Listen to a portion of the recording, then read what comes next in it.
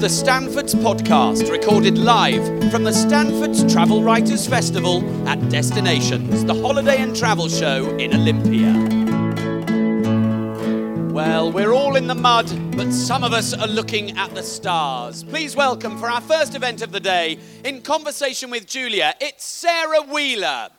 Good morning, ladies and gentlemen, and a very warm welcome to the Stanford's Travel Writers Festival and the first event of the day. Sarah Wheeler, Julia Wheeler, no relation, but Wheeler squared has to be a good thing, I think. Welcome, Sarah. You're here to talk about mud and stars. This is really a book looking behind what we think of as Russia, isn't it? It's going beyond the news. I hope so, yes. Good morning, everybody. Thanks for coming. Russia was the first country I ever went to. I was 11 years old, and I've been looking over my shoulder at it ever since. Been back a few times on assignment, but not really. And of course, like most people who like reading books, the writers of the Golden Age, which is roughly Pushkin to the death of Tolstoy, so the whole of the 19th century, and then a decade or two, a decade really of the 20th. And so I thought I would make a journey through Russia in the footsteps of those writers. We'll talk a bit more about the other ones. And both following in their footsteps and using them as my guides. So looking at what Russia's like today, reading what they had to say about it, and seeing what had changed, which on the whole turned out to be nothing. So they accompanied me. They were great companions, traveling as much as I could in Russia. Had you been a great consumer of Russian literature before you set off? Is it something that you've always loved? Yeah, I think so. And if you spend a lot of time also in the polar regions, as I have, those doorsteps, Tolstoyan doorsteps, they're made for that. Because when you have a 10-day whiteout, you need some long books to read. Forget about Kindles and so on when the cold temperature sucks all the juice out of your device. It's no good. So yes, I had read a lot, and I read a lot more, particularly of some of the more obscure writers. Well, not obscure in Russia or to literary Russians, but perhaps not so well known here. People like Leskov, who I really recommend to you, who wrote short stories and drew very much on the tradition of Russian fairy tales. This great vein of superstition runs through this Orthodox country. So yeah, I always have one of their books in my pocket. And I learned Russian, my last language, very romantic. Before I went and when I was there, so that I could, my aim was to have basic conversations, which I was able to do, very basic. So how good is your Russian now? Pretty terrible. The thing about learning a language in your 50s is like, as soon as you stop, it's sort of like watching water go down the drain. But I was able to have basic conversations, and I wanted to be able to read a Chekhov short story in the original, which I did do, although I have to say that Chekhov's Russian is very easy compared to others. It's clear and straightforward, and they have those marvelous bilingual editions where you've got Russian on one side and English on the other. So I was able to read The Lady with the Little Dog in Russian. I tried to insinuate myself as much as I could inside the places I saw, and met lots of ordinary people on trains. So thinking about the language, you read that Chekhov play. How useful? Short story, yeah. Sorry, short story. How different is the everyday language of the Russians that you met there compared to that literary language? In the case of Chekhov, not very at all. It's not like can't think of one now, but other countries where it's the written and it used to be the case in Greece, although it isn't anymore, whereas Katharabasa and Dimotiki. But no, not that different actually. And Russians, even people who don't have a particularly didn't study literature for years on end, they're very steeped in their literature and very proud of it. And I think the writer has a role in Russia that he or she doesn't have here. For example, if anything, this massive thing happens in the news, there's always a writer who shows up on the equivalent of Newsnight which I don't think we do. And South America is the same. There's a sort of Vatic role and very respected. I remember once when I was in the Russian Far East, you just go through Siberia and keep going, 8 time zones from Moscow. I was doing a homestay with this extremely nice couple, and one day I came back from my peregrinations, and they were sitting in the kitchen, and they had a lump of roe. It wasn't salmon roe, but it was some fish roe, which were quite common. And they were rubbing it that's what you have to do to get the eggs to disentangle themselves. You end up with a bowl of eggs. And they'd found a badminton racket in landfill. There's nothing there in the Far East, nothing. It's a region the size of France, Chukotka it's called, with no roads, I promise you. And there's nothing there. I saw an advert on a telegraph pole, somebody wanting to swap his one-bedroom flat for a one-way ticket to Moscow. Sort of terrible economic downturn. Anyway, this couple, they'd found a badminton racket in landfill. And they had it on the table, and one on each side. They were rubbing this roe. And as they were doing it, they were chanting Pushkin's The Bronze Horseman. And my point is, they knew it off by heart. And I reckon this is probably the first time in human history that that's occurred. Rubbing a roe to the Bronze Horseman. But I found that they were much more familiar with their writers than we would be here. You start talking about, I don't know, who can I say, Wordsworth around the streets. People, it's sort of rarefied in a way that it isn't in Russia. And that was very enjoyable and beneficial for me. Why do you think that is? Why? I mean, it's because there's not too much to do in the Russian Far East, but they've got the books. I think that even the most basic education is inculcated a love of and reverence for their great authors, and also inculcated and how marvelously Russian they are, and how being Russian is a great thing. And, we all have our own brands of nationalism, and there's a sort of more benign form of nationalism than the nasty one laying waste to Russia now. And that's just, a pride in their country. And I think that writers are emblematic of that in the way that, we don't have here. How many people have been to Russia? Okay, and great. And how many people are thinking of going to Russia or going back to Russia? All right, okay, great. So homestays are an option. How did you organise that? What was it like when you got there? What was the deal? It's really easy to organise homestays in Russia. Any company will do it for you. Really easy. And you pay before you go, so it's all very straightforward. People have to be vetted, but not vetted like in the old days. I remember doing it in Poland about 30 years ago, and one of the conditions was they didn't speak to you. Which rather takes away the point. It did rather take away the point. But there's none of that now. I think they're just vetted from sort of basic, are they, is it clean and nice and so on. And it's always the same. It's always a flat on the sort of third-ish floor of one of those Khrushchevka, the ubiquitous blocks built in the 50s in the Khrushchev era, blocks of flats, which are all the same, and they've got a central stairwell decorated these days with jam jars full of yellow water, because that's where people smoke. And then it's got a small kitchen, sometimes it'd be one bedroom, and a bathroom, a windowless bathroom in the middle with a washing line hung over and a washing machine with a hose that went over into the bath, goes over into the bath, you know what I mean. And perfectly comfortable. Sometimes breakfast is provided, sometimes it isn't. And sometimes the owner of the house gives up their bedroom and sleeps on the couch, because it's obviously a source of income. And people do tend to talk, and that's good for a writer, particularly in the winter. It's dark by 5 o'clock. What are you going to do? And snow on the ground and all the rest of it. And so you sort of sit there with them. Television's always on. Usually Putin bending a piece of metal with his bare hands. And they're hunched over their devices, moaning about Ukraine. And, you get something of the rhythm of life. It's usually a family, sometimes a widow, quite often a widow.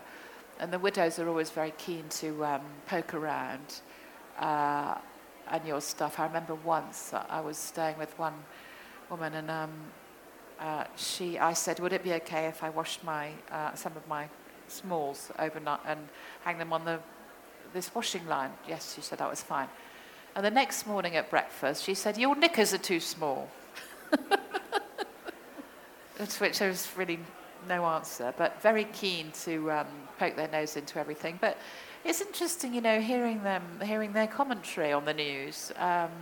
Very powerful sense of, yes, we know he's a monster, but he's our monster. And it's, very easy to garner public opinion if you control all media outlets. And the message that's purveyed in a very effective way is that any difficulty or any bad thing that happens to Russia, it's caused by the West. So, obviously, people who don't know where that message comes from, they believe it. So everybody says that Crimea is Russia's fault, but it isn't. It's the meddling of the West, and this and that, on and on and on and on. So I think it's quite easy to hold on to power when you've got that kind of ability to... It doesn't control the internet, not yet, but it certainly controls all the media. And I think they're quite aware of what a villain he is. They certainly know about corruption because they live with it every day. It goes down to the lowest level. A lot of these widows were taking on extra jobs and using their pension to pay for their grandson to go to university. You pay to go to university like you pay to do everything. Why were they doing that? Because if you go to university, you don't do military service. Military service is a very horrible thing in Russia. So they certainly know about corruption. If anything's in short supply, you can get it if you've got money. And they know it goes all the way up, and they know that he's extremely wealthy, but they don't know how much he's got. There was some very good work done by a team of investigative journalists not long ago, I can't remember who now, just revealing just how much there are in Putin's bank accounts in Switzerland. And I mean, even I was shocked. Homestays I would recommend. So when you're in that situation, do you explain to the people that you're staying with that you are a writer? I mean, are you taking notes and things? Or I do say I'm a writer, which I wouldn't normally do, but I don't normally do if I sort of meet people on the street or on a bus or, hanging around. But ethically, that's quite important. But if you're staying with people and I've got my notebooks out, then I sort of try and fudge it off, and they're not and they're not fearful of me in any way. They don't think that I'm somehow, that would be the old days, that's all gone now. They speak very openly and are as critical as they want to be, which is good in a way. But I tried to, I think I say that in my reading, I won't say that. In terms of pitching a book, writing a book, the process, how important is it really to have that framework as you have here to follow? In terms of, is that sort of liberating in some ways, but also limiting? Well, I think a travel book has to be about something. It can't be about hanging around in Russia. It's got to be about something. Framework is a very good symbol, as is scaffolding, as is a pattern in the carpet, if you know what I mean by that. You can look at a brightly coloured pattern carpet and there's a pattern. So it has to be about something.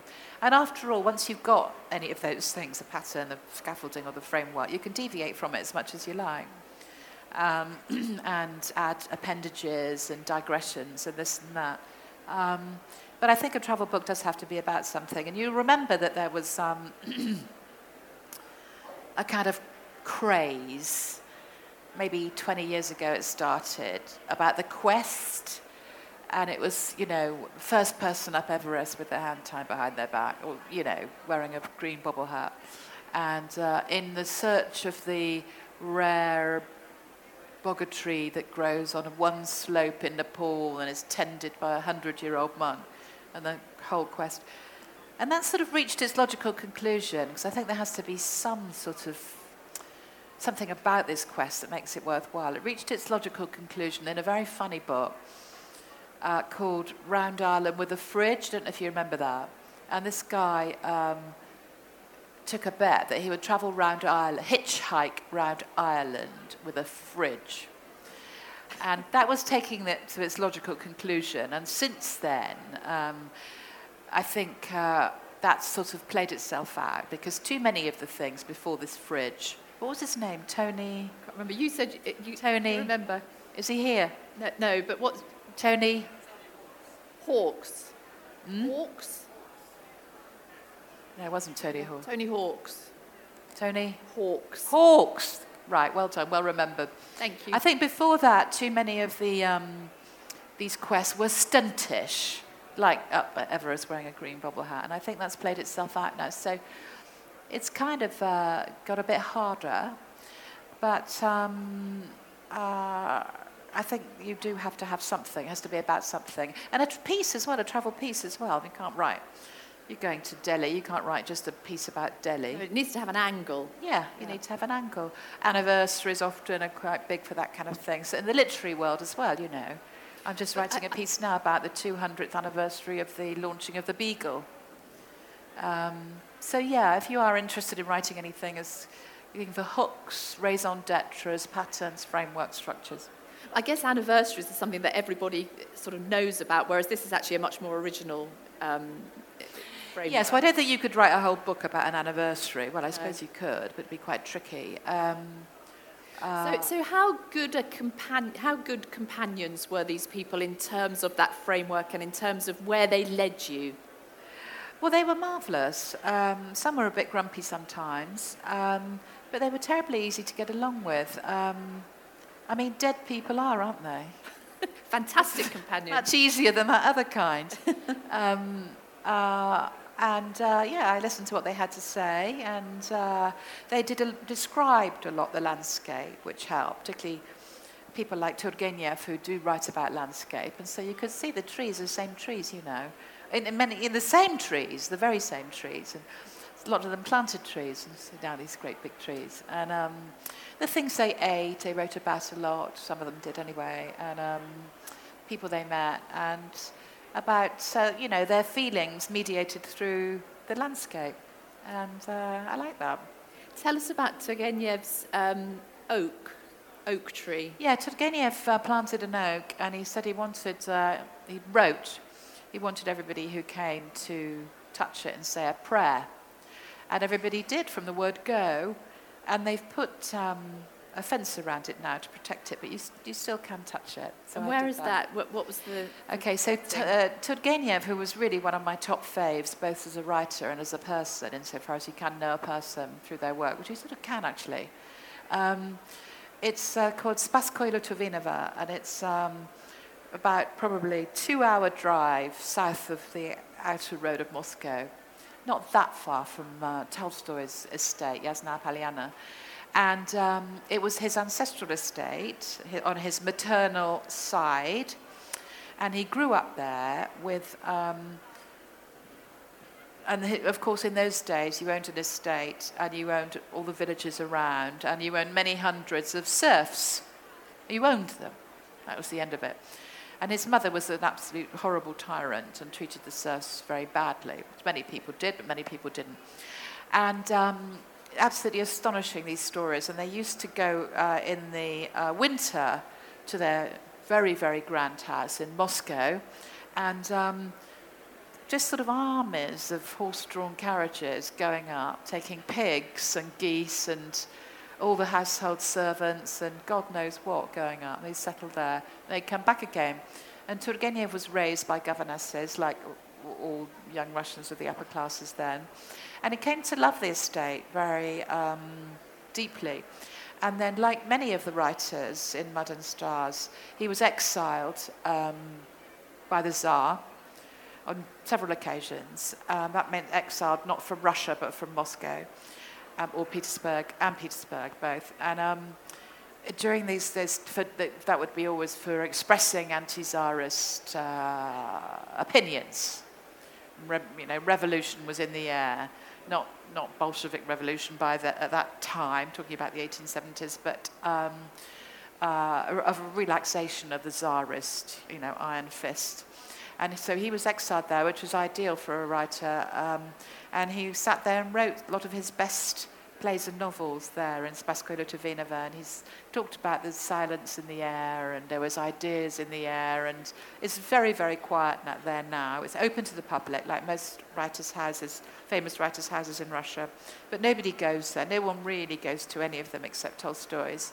And it's wonderful walking through the sort of creaking floorboards, thinking about him being there, and so much still the same.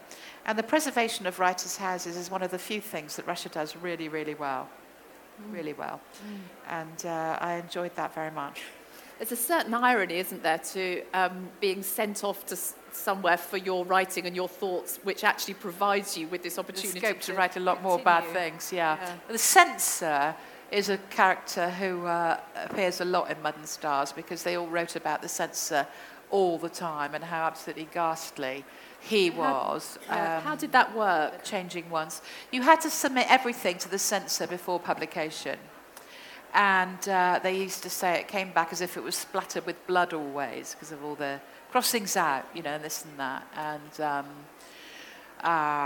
they used to say, whenever I write about a horse, they think I'm writing about freedom, which often they were, but a galloping horse was freedom, So the censor could interpret anything any way he wanted. And sort of agonizing work then redoing it, again, trying to keep the censor happy. It's like in these days trying to get planning permission for something, or extension to your house. Send it off, gets refused. Muck around with it, send it off again, gets refused, And it was terrible. It's a wonder anybody wrote anything. So Dostoevsky is another writer who was exiled, and he was involved with the Decembrists, wasn't he? So a little bit earlier. Yeah. So this febrile atmosphere came to a head with the Decembrists, as Julia says, which was a group of noblemen who were determined to actually go the whole way and foment rebellion. And Dostoevsky was involved with them, and as was Pushkin in a more peripheral way. And they were found out and sent to the Peter and Paul fortress. And the Tsar said that I think 35 of them, or some number, had to be executed, and the rest were going to be sent to... They didn't call it the Gulag then, it was the labor camps, of which there were many. And one day, Dostoevsky and these other ones who were condemned to death were hauled out and carted, literally, to Semyonovskaya Square, where the gallows were all set up and put in group rows, and it was 3 by 3 by 3, because they could hang 3 at once. Priest goes round reading the last rites to them all. And the first 3 went up to stand in position for the noose. And Dostoevsky was in the next 3 going up. And at that moment, there was the sound of galloping hooves across the square, with a messenger with an order from the Tsar that the sentences were being commuted to banishment to a labor camp. And it turned out that had been the Tsar's intention all the time. It was a mock trial. From the word go, but one can only imagine what it meant to those guys standing there, in the snow. But it did mean that Dostoevsky went to Siberia. He was 3 years in prison, and then stayed there for a while after. And that, of course, had a very seismic effect on his thinking. How could it not, really? To say it was hell was an understatement. And he wrote a book about it called The House of the Dead, lightly fictionalized, which I recommend to you, or actually maybe not, because it's pretty depressing. And he came out very changed, really. And Dostoevsky was a very messianic figure, obsessed with God, and tortured by self-doubt, and tortured by everything, really. And he was, as I say, was obsessed with God. And he was also a compulsive gambler. His second wife... Quite a few of them were, weren't they? Yes, Pushkin was. Pushkin was as well, yeah. Dostoevsky is probably the worst. And his second wife, who was saintly, and she deserves a biography of her own. If I could read Russian better, I would do it myself. She said that he pawned his watch so often that she never knew what time it was. And he suffered tremendously poor health all his life, emphysema, epilepsy. One of his kids died of epilepsy at age 3. Hemorrhoids, you name it, he had it. He was really ill. And he used to I was the editor of several magazines. Literary magazines were the thing. And so then you'd sit in these tiny little windowless offices with some ghastly wood-burning thing, breathing it all in, then go out and it'd be minus 40. It's not a climate that was conducive. And he lived mostly in the cities. Not a climate that was conducive to a man of ill health. And he went to the spas all the time in Europe, which also they all did. It was thought that Bad Ems and places like that were taking the waters. Well, I'm sure it was healthier than being in Moscow, but waters don't really do much good if you've got proper illnesses. But when you go to his house, the thing that strikes you is the portrait. Yeah. In the great coat, isn't it? Yeah, he looks tortured. That's a very famous portrait, of which there's two versions, done by the author, Repin his name was, and done by the artist, he did too.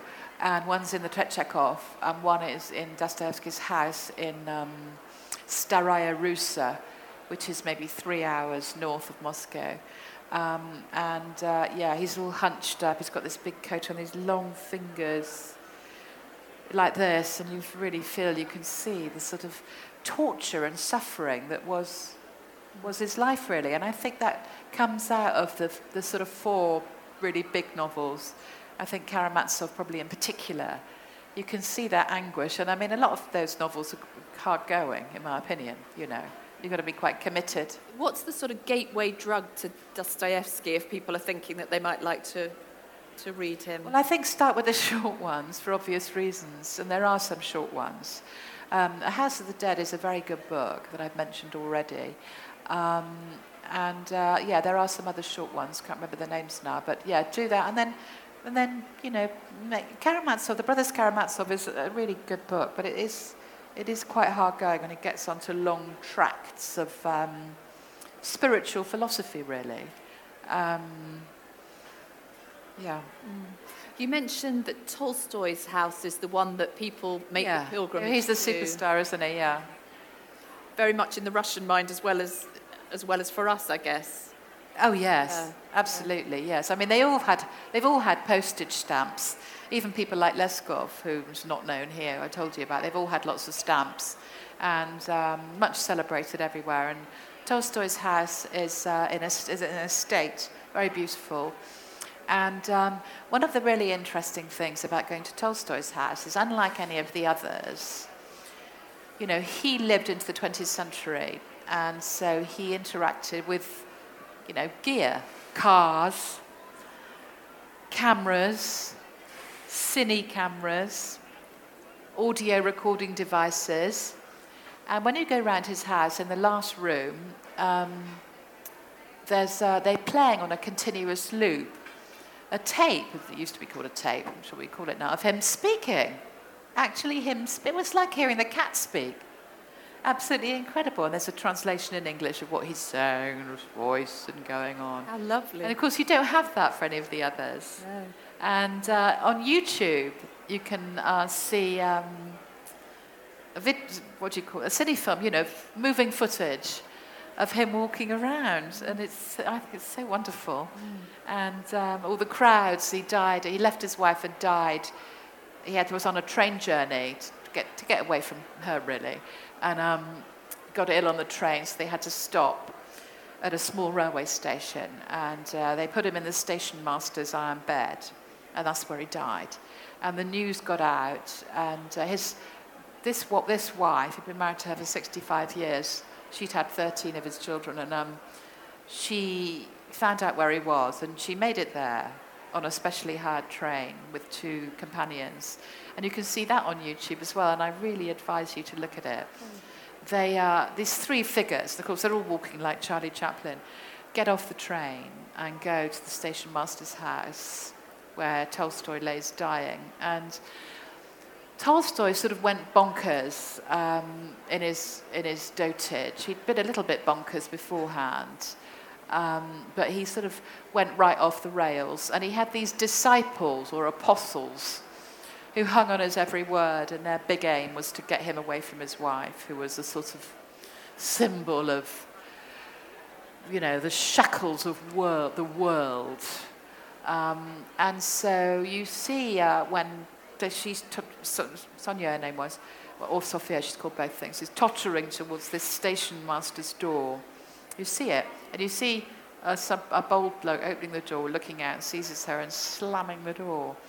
And then you see her, this wife of 65 years, looking through the window. Oh. And once he was unconscious, they let her in. Yeah, and then you see, so he lay there until he could be properly taken. And by that time, the word was out. There's like thousands and thousands and thousands of people coming to pay tribute to this dead man who taught them so much. He's a very complicated figure, who isn't? But, you know, it was all celibacy this, celibacy that, celibacy the other, and yet shagging all the surf girls at the same time. You know, it's quite hard. He was a very holy man, had a lot of things to say, but it's hard to take it too seriously. And I think probably the novels are more worth reading than all this endless philosophy. And these apostles edited all his works in the decades after he died. And it's sort of, you know, some astonishing number of volumes. Like all geniuses, he never stopped working. I find that's really depressing about any really, really great writer or great person, really.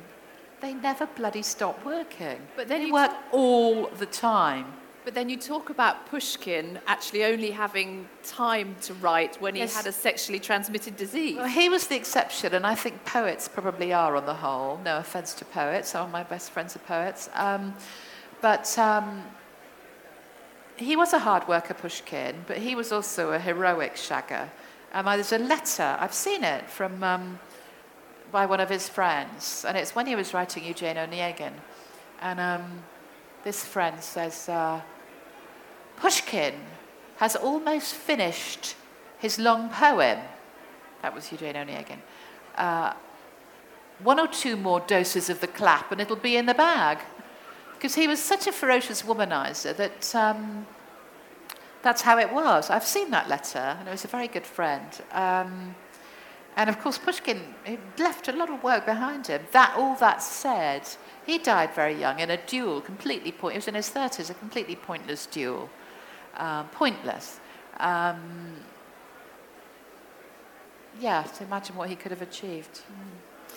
Let's talk a little bit about the travelling side. We can't talk about Russia without the Trans-Siberian. What was your experience of that? Fantastic. I would advise anybody who does the Trans-Siberian to do it in winter. Not just because you'll be the only foreigner on the train, although that's kind of nice, but there's a lot more space. And there's something amazing about, I mean, I love trains anyway. Keep rattling along. And of course, the snow is, you know, as high as the ceiling. And you keep rattling along. And then for what seems like days. And then suddenly, often in the middle of the night, you draw up at this monumental station. You know, mostly Stalinist era. It looks like an enormous wedding cake, really well lit. This enormous platform with a couple of babushki shuffling along it, selling something. Usually those dried fish that look like table tennis bats. And then you said, when it stops for half an hour. So you get out, see everybody, you know, you've got to put masses and masses of layers on. You walk up and down the platform, then you get back on again, and then it's the taiga again. The taiga is this kind of first sash of land that basically goes from here to here, and then beyond the taiga is pretty much the tundra and the Russian Arctic. And just, you know, Chekhov said that only migrating birds know where the taiga ends. And I just think that gives you a real sense of the size of Russia. I didn't start in Moscow. I avoided Moscow and Petersburg as much as I could because they're very unrepresentative of Russia, and they were representative in my guy's time as well. So I think I started east of the Urals. Basically, Russia is this one side the Urals and that side the Urals. I started east of the Urals. In Yekaterinburg I started.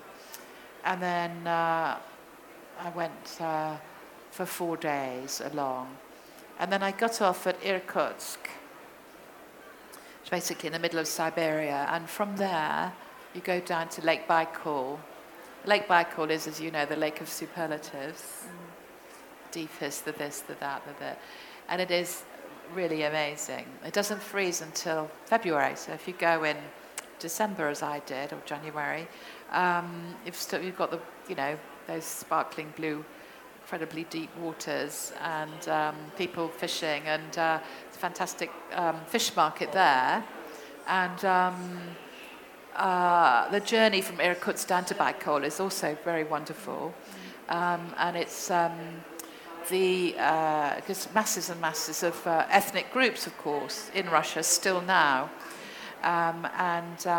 Some of the ones there have got their own radio stations. You can hear their language, and lots of their wooden huts and buildings and traditions and so on.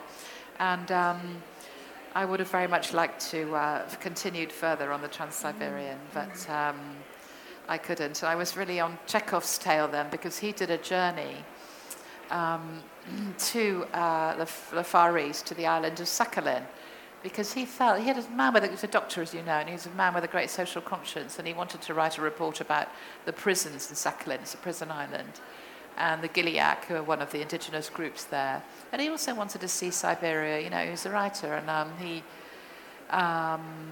wrote a book, which I very much recommend to you, about his travels in Siberia. So I tried to go to the places he'd been, you know, and eat the things he'd eaten, and yeah, sometimes people say to me, when I'm talking about Mud and Stars, if I could have dinner tonight with one of them. Yes, who would it be? Who would it be? And it would be Chekhov. I mean, he was not only a genius, but very human. And also you could discuss his short story. I could. It would be lovely, in Russian. It's very funny and very humorous, and deeply, deeply human. And I admired him hugely. I wonder whether anybody has questions for Sarah. Roddy has got the microphone there. It might be about literature, or it might be about top tips on the Trans-Siberian, whatever you fancy. I understand that the Tolstoy family were going to take over his estate from the government. Has that happened? The Tolstoy's family have taken over his estate from the government. Is that the question? Yes. Yeah, I think that is the case. Although I believe the government still have a role in the administration of it, and I think they have some sort of role. For example, there's a hotel on the estate for tourists to stay in, which is a very Soviet sort of affair. And I've got a feeling the government still own that. And a restaurant for people to eat in, which is actually rather good, very, rustic. And I think that part of it is owned by the government. And I think the government have other sort of roles, but I do believe the family own the land and do most of the administration of the guided tours and this and that. You don't have to take a guided tour. But it's really worth going. It's very beautiful. Have you been? Yeah, it's very beautiful. It's lovely, yeah. Lots of things to see, objects, you know. Other questions about Russia, or indeed any of other... I mean, you have a wonderful travel writer here who's travelled all over and has lots of experience. Oh, hi. I'm here because I read Terra Incognita, which I really loved, and you've obviously moved on to places that are a little easier to get to, and have got a whole load of culture that you can look at. Is that a transition that a lot of authors make, do you think? They do the Hard exploring, stuff. hard stuff. Where did you say you'd been? I didn't catch it. No, your book. I'd read your Terra book. Incognita, but you Yeah. didn't go there. I'm afraid not, no. You didn't need to, you read the book. Absolutely, but I was going to add on. So the question is it a regular transition to start off going to hard places and then go to easy places? Well, I don't think you could find much evidence of that. Colin Thubron, who I'm sure you know his work, whom I very much admire, he's toiling away now, finishing a book about a journey down the Amur River. Which is where? Well, it's China and Russia, but mostly the Chinese part. There's nothing easy about that. He had to ride a horse a lot of the way. Well, he's an accomplished horseman, but he had a guide who was apparently hopeless, and all the horses were hopeless as well, and they all kept getting tossed off, or him and Colin and his guide. So, and one of Colin's first books was about Cyprus. You could possibly see a trajectory in the other way. Paul Theroux's last book was a road trip through Mexico. I mean, it's not the South Pole or anything, but it was quite, what's that book called? A Place of Something about serpents or snakes. Came out year before last. Really good. It's pretty tough travelling in Mexico on your own in the car. You get stopped every 5 minutes by the police to give them money. And he says in his book, what happens is you get stopped by a policeman who searches your car, gets you on your way. And then a mile down the road, you get stopped by another policeman who finds cocaine in the boot because the first policeman... innovating. There's a lot of that. So that's not very hard. That's not very easy. Trying to think of other people. Do you think, though, that you need to kind of create a bit of a reputation early on for being, having the bravado? Not really, no. I don't think that. You weren't conscious of that, of doing that? No, not at all. My first book was about a Greek island. My second book was about Chile, both very easy places. No, I don't think so. And it's edging perilously close to stuntishness. And certainly in the polar regions, all these endless books about, have got blokes with frozen beards on the cover, seeing how dead they can get. I think that's kind of extremely uninteresting. And indeed, my own travels in the Antarctic couldn't have been easier, really. I was there for 7 months, but there was never fewer than 2 of us. I didn't do any sledge pulling or anything like that. You're a lightweight, Sarah Wheeler. Yeah, no, I am. I don't aspire to. The one thing I really don't like is when people call me an explorer. Because that's, first of all, I don't want to be one.